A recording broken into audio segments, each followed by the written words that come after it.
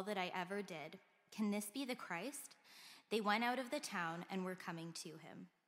Please be seated. And that is the word of God. Good morning, Harvest Huntsville. It has been a while since I've been with y'all on a Sunday morning. It's great to see your faces. We're continuing in our sermon series, Encountering Jesus, where we look throughout the New Testament at different individuals who encountered Christ and were changed as a result. Last week, Pastor Kai spoke on a self-righteous man, a man who was good in his own eyes, and what an encounter with Christ looked like in that situation. Today's passage is the polar opposite. We're not examining somebody who encountered Christ that is self-righteous or important in the world's eyes. Today, we're looking at an encounter with Christ of an individual filled with shame and defeat. I am proud to say in front of all of you here this morning, my wife kills the spiders in my home. I don't like getting things that creep me out or make me feel dirty.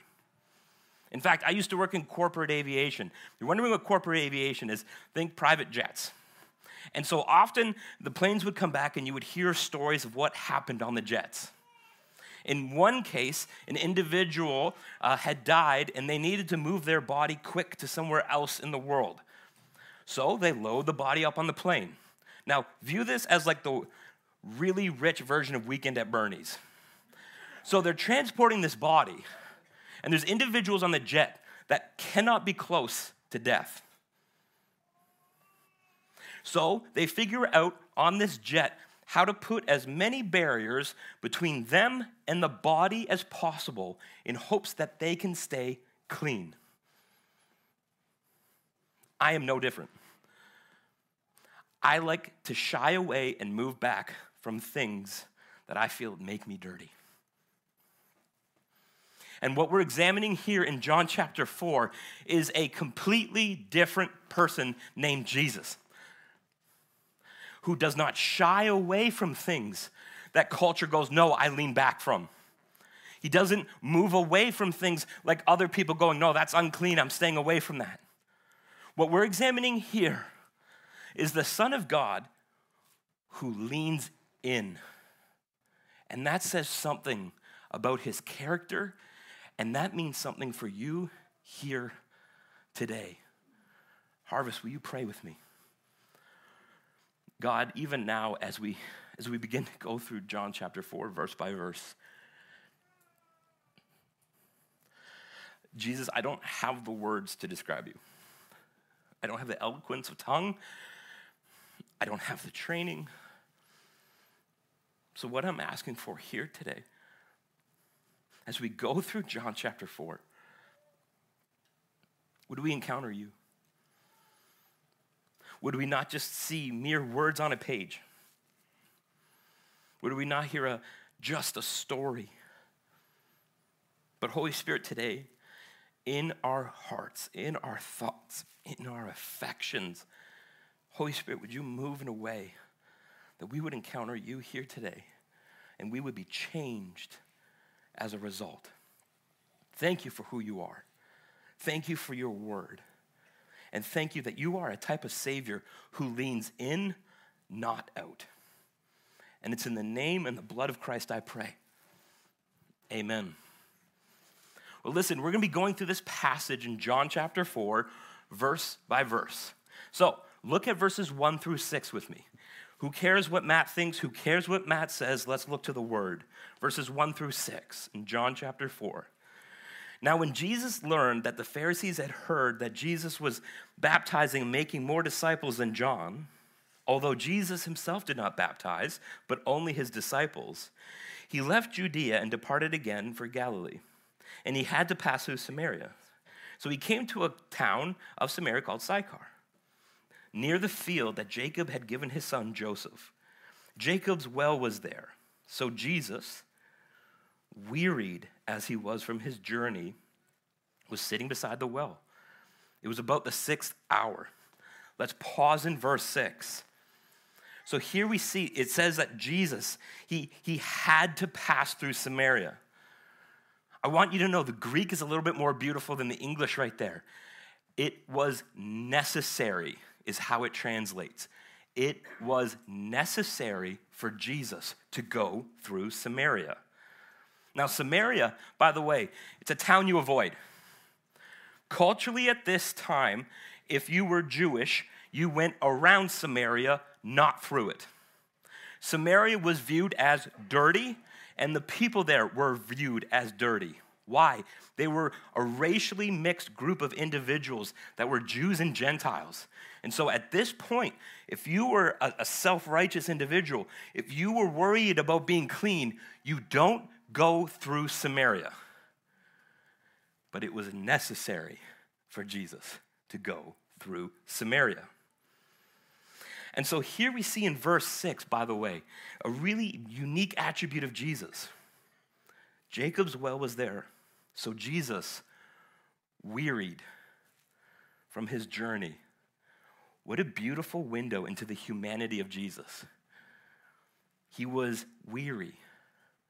Whenever I become weary, I like to pull back and nap. Jesus, here, weary, is still going on mission. And so, the time of day, by the way, it's the 6th hour. Really easy to bypass that verse and not understand what it's actually saying when it's saying the 6th hour. When it's saying the 6th hour, it means high noon. You don't go to the well at high noon. It's too hot and you stay indoors. And so Jesus is going to a place you don't go to at a time in which you don't go then to meet this woman. It's an unusual interaction at an unusual time in an unusual place, and somebody's life is about to change. Look at verses 7 through 9 with me. So a woman from Samaria came to draw water. Jesus said to her, "Give me a drink," for his disciples had gone away into the city to buy food. The Samaritan woman said to him, "How is it that you, a Jew, ask for a drink from me, a woman of Samaria? For Jews have no dealings with Samaritans." Who initiates the conversation? Jesus is initiating the conversation with this woman, not the other way around. It was necessary for him to go through this town, and he is seeking this woman out. And do you hear the woman's language? Can you hear her shame right out of the gate? She's got 2 strikes against her in her own language. Why are you talking to me, a woman of Samaria? Verses 10 through 11 continue. Watch how Jesus continues to pursue. Watch how he continues to go after her heart. Verses 10 through 11. So Jesus answered her, "If you knew the gift of God and who it is that's saying it to you, 'Give me a drink,' you would have asked him, and he would have gone, and he would have given you living water." The woman said to him, "Sir, you have nothing to draw water with, and the well is deep. Where do you get that living water?" It's interesting how in verse 11, by the way, Jesus has nothing to draw water with. Either Jesus is a poor planner, or he's not there for a drink. I'm the kind of guy that doesn't get a lot of invites to go camping, right? Because I get there, I'm like, oh, we need toilet paper. Oh, food. Oh, and I just constantly forget stuff. Jesus is not like me when I go camping. He's intentional. So the fact that he doesn't have something to draw water with means he's not there for a drink. He's there for a soul. And so Jesus, he's starting to show her who he really is. Do you see his language in those verses? If you knew God's gift, if you knew who it was saying it to you right now. And Jesus is using a biological thirst at a well to draw to her greater imagery. See, John is using this living water as an analogy for something deeper. Throughout the book of John, by the way, commentators, Jesus is constantly unpacking spiritual truths through physical analogies. The book of John uses birth, bread, the body of Jesus. It uses themes of light, And here it's using living water, a type of physical water that is an allusion to something even greater. Now, verses 12 through 15 continue. Are you greater than our father Jacob? He gave us the well and he drank from it himself, as did his sons and his livestock. So Jesus said to her, whoever drinks of this water will be thirsty again, but whoever drinks of the water I will give him will never be thirsty again. The water that I will give him will become in him a spring of water welling up to eternal life. The woman said to him, Sir, give me this water so that I will not be thirsty or have to come here to draw water again. So again, Jesus is pushing in to a need in her heart, a type of satisfaction that can only be found in one thing, and it's not in a biological need. Nothing of this world can satisfy and sustain, like the water at the well. But only who Jesus is, what he offers, can satisfy a longing in our soul today that only him can fill. Look at culture. You don't have to spend long on social media to both see the striving for significance and the hollowness of this world. They're seeking after what Christ offers. They just don't know it, like this woman at the well. And watch how the language of this woman at the well, you see it's transforming verse by verse here, right? Like in verse 11, where do you get that living water? Now in verse 15, Sir, give me that water. Do you start to see she's being wooed to Jesus bit by bit by bit? Now, verses 16 through 18 continue. Jesus said to her, Go, call your husband and come here. And the woman answered him, I have no husband. And Jesus said to her, You are right in saying that you have no husband, for you have had 5 husbands, and the one you have now is not your husband. What you have said is true. Jesus is giving a window into this woman's life and the degree of brokenness that's there. And I love how Jesus, like a skilled surgeon, is beginning to push in with grace and with truth. And the woman tries to deflect. Did you see that language in her? Sir, I have no husband. She gave a deflection to Christ. But Jesus even takes that deflection and he pushes in with a type of knowledge that reveals to her, I'm not talking to somebody normal here. Do you see that? You see the language of her start to shift. And so Jesus is bringing up her life situation, all of the things that are leading to her shame and her guilt. She's at the well midday. Why is she at the well midday? She's trying to avoid community. She's trying to avoid people. And so here now, Jesus is starting pushing in on these areas that make her drive away, the things that make her feel like an outcast, the things that make her feel rejected. Now, Jesus is not pushing in to increase shame or to increase guilt. He's pushing in because he's speaking to her soul in a way that she's going, I'm not sitting at a well with a normal person here. Why? As human beings, we long to be known, don't we? Some of our greatest driving forces as human beings is acceptance. And you know what? I think that's from the Lord. It's wired in us for us to go to him in relationship. And Jesus is going, woman, I see all of you. I don't just see 90%. I don't see the things I like and I turn a blind eye to. Jesus is going, woman, I see all of you and I'm leaning in. Why? Because culture saw all of her and they leaned out. And here in this verse, you're seeing Jesus move towards what culture and community often pull away from. So one of our greatest needs is to be known. It's also one of our greatest fears. Will you accept me or will you reject me? Will you be there for me or will you not be there for me?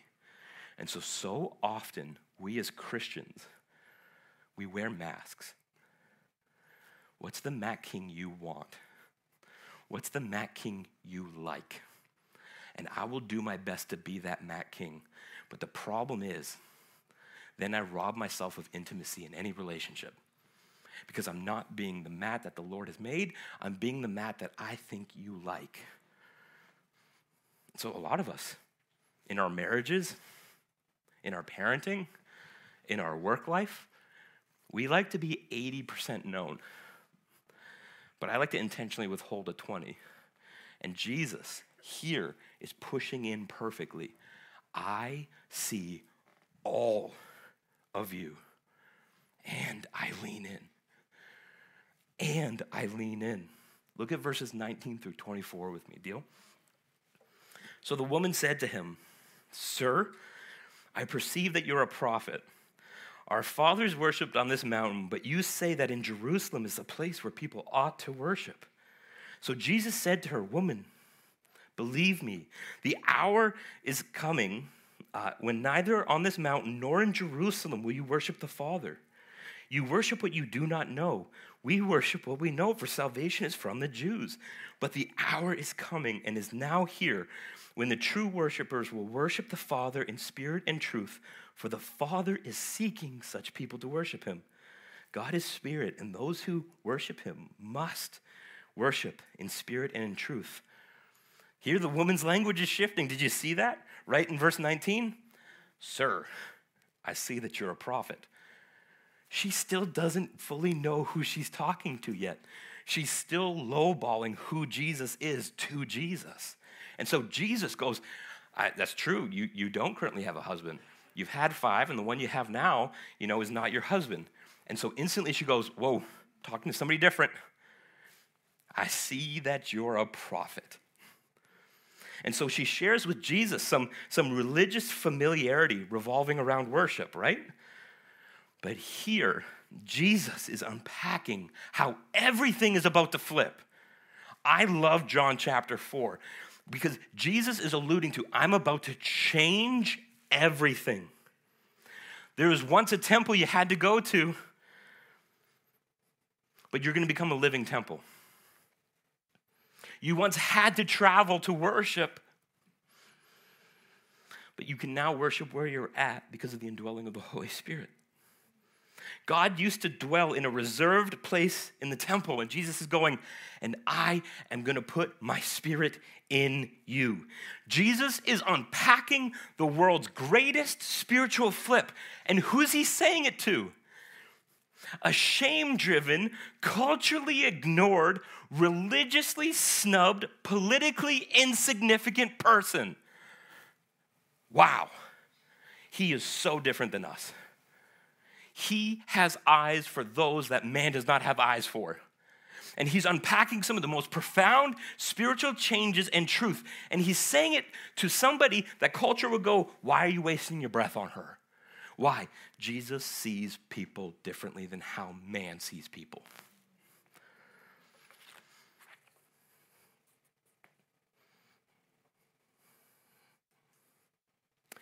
And in these verses we read, for the Father is seeking such people to worship him. How do we know Jesus' words are true? Because Jesus is seeking this woman. This woman has not sought after Jesus. And so Jesus takes this necessary path from the Father to the Son through Samaria. And here, in a conversation that should never have taken place culturally, Jesus, with no water pail, at a well, strikes a culturally inappropriate conversation, has a religiously offensive interaction with this wonderful woman. Why? Jesus has sought after her. Now verses 25 through 26 continue. So the woman said to him, I know that Messiah is coming, he who is called Christ. And when he comes, he will tell us all things. And Jesus said to her, I who speak to you am he. Here's the climax of their conversation. The woman at the well. Verse 10, where does one get this water? Verse 15, I want this water. Verse 25, there's a coming Savior. And then Jesus at the well in verse 10, if you knew who was saying it to you. In verse 26, I am he. I am it. I love how gentle and patient Jesus is with her. All she does is continually not get it. And then Jesus just so graciously keeps interacting with her. Listen, I've got 3 kids under the age of 10. They have one chance to listen, and then I threaten chocolate milk never being made again. Jesus is far more patient than I am. She continually goes, yeah, there's a coming Savior. Oh yeah, you're a prophet. She's talking about the Christ to Jesus, not knowing that it's Jesus. And here he finally goes, I am he. This woman pursued a well at midday to avoid community, but she found intimacy. Shame drove this woman to be an outcast, but she found family. And this passage, it unlocks something unique about the heart of Jesus. Think about that for a second. What is this passage saying about who Jesus is? What is this passage saying about how he sees humanity? He's a loving, gentle, patient shepherd who pursues you. Now, verses 28 through 30 continues. So the woman left her jar and went away into town and said to the people, come, see a man who told me all that I ever did. Can this be the Christ? So they went out of the town and they were coming to him. Now, let's pair this with verses 39 and 42. Deal? Many Samaritans from that town believed in him because of the woman's testimony. He told me all that I ever did. So when the Samaritans came to him, they asked to stay with him, and he stayed there 2 days. Pause. Where is Jesus staying? Samaria. Where do religiously self-righteous people not stay? Samaria. How long is he staying there for? 2 days. Why? He goes into places most people will not go into, and he sits and he converses and he humanizes people that a lot of culture does not want to humanize. Verse 41, and many more believed because of his word. And they said to the woman, it is no longer because of what you have said that we believe, for we have heard for ourselves, and we know that this is indeed the Savior of the world. Look at how this woman has transformed. Not because she tried harder, not because she had better religious morality. It's because she met someone who was clean and he moved in. It's because she encountered somebody unlike anybody else from her town. If you're here today, I don't care about your religious performance. I don't care about your morality. Do you know Jesus?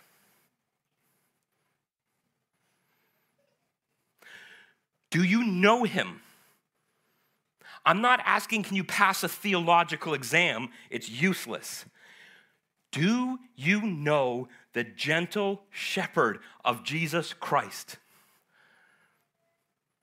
And if you don't, there's nothing you have to add to you for him to draw close. This woman who avoided community at midday, she's now going back to that same community. And Jesus has delivered her from shame. All the things she tried to hide, she's now going back to that same community. He's told me all I ever did. And the community's like, what? No, you're different. We know who you were before. What is going on now? And now this town is getting lit up for Jesus. Because one person who was viewed as dirty encountered a Savior that made her a type of clean that was so beautiful, and she didn't have to earn any religious merit. She didn't have to perform, and she didn't have to do. She just had to rest in front of Jesus. Do you know Jesus? Are you going into your town? Because if you've met Jesus and all it's ever produced in you was a type of quiet religion, I wonder, have you met Jesus? I treated myself the other day. We went to the Keg, me and my wife, with a couple of friends. You bite into that steak. What's one of the first things you do? Becky, you got to try this. It's the same with Christ. Do you know this Savior? Look what he's done in my life. Look what he's freed me from. He's freed me from chemical addiction. He's freed me from these broken relationships. He's freed me from this broken narrative I had over myself. And he's given me a new type of life. Do you know him? Do you know him? Do your neighbors like to avoid answering their door because that you, the Christian, is coming by? I think the greatest definition of a Christian is this. It's someone who has thirsted and tasted Jesus, inviting other people to glean from a type of water that they'll never thirst from again. What's driving you as a human being? Is it security? Is it comfort? Is it acceptance? Is it significance? These internal drivers are designed and wired into us for us to get it from Christ, which is why you're so miserable when you spend no time with Christ and you spend time with everything else. I hate my screen time updates once a week. They're super depressing. I'm like, oh yeah, I have more time for devotions. I spend 4 hours a day on this sucker, right? So why do we have hope? Are you here today? Do you feel insignificant? Do you feel overlooked?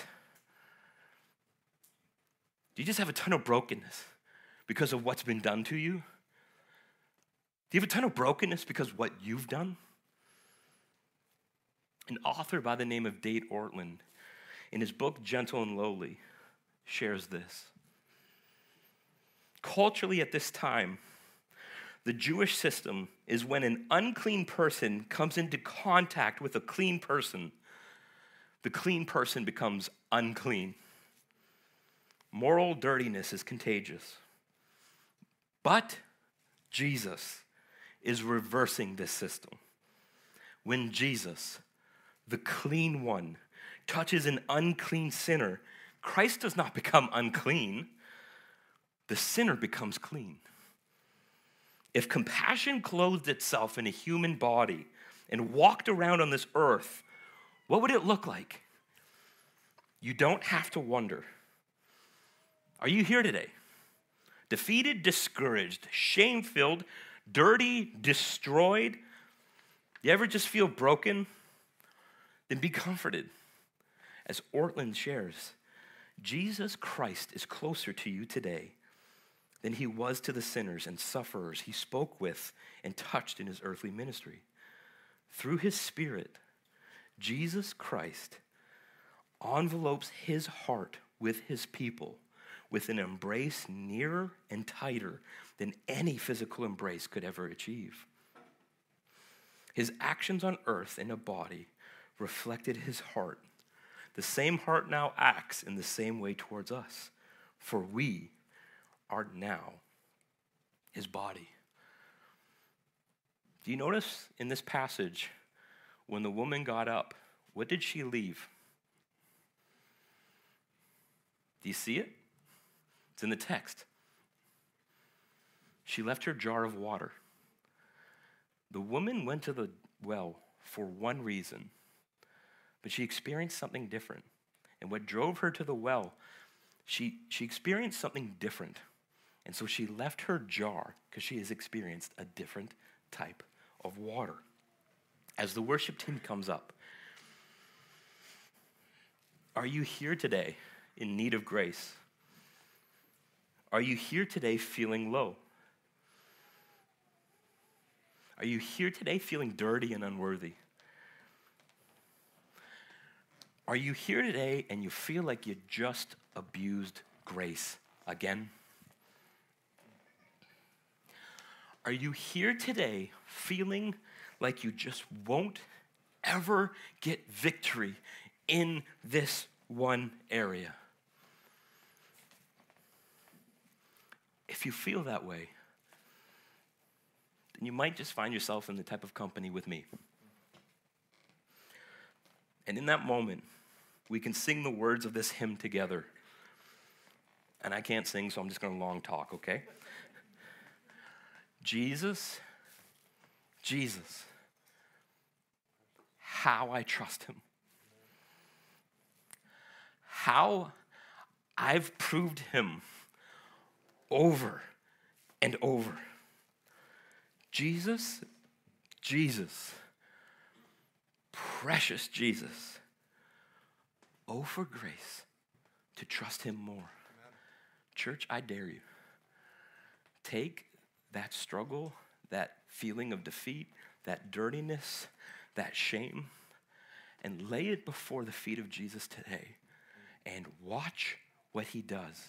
If you do not know Christ, today is the day for you to know him.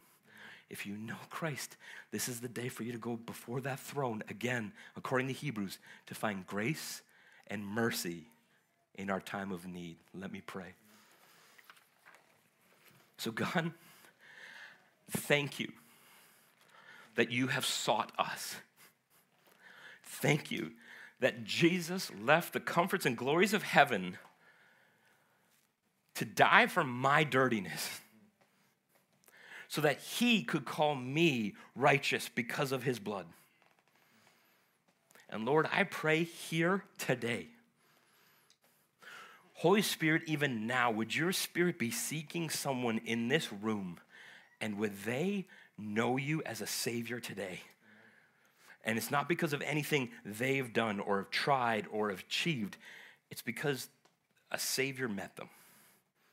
And God, for those who are here today who know you but are just stuck and defeated and in shame, would you lean in and do something in us that would be so good, so powerful, so transformative, we would have to go into our towns, into the community, and with our family and go, have you heard of this Jesus?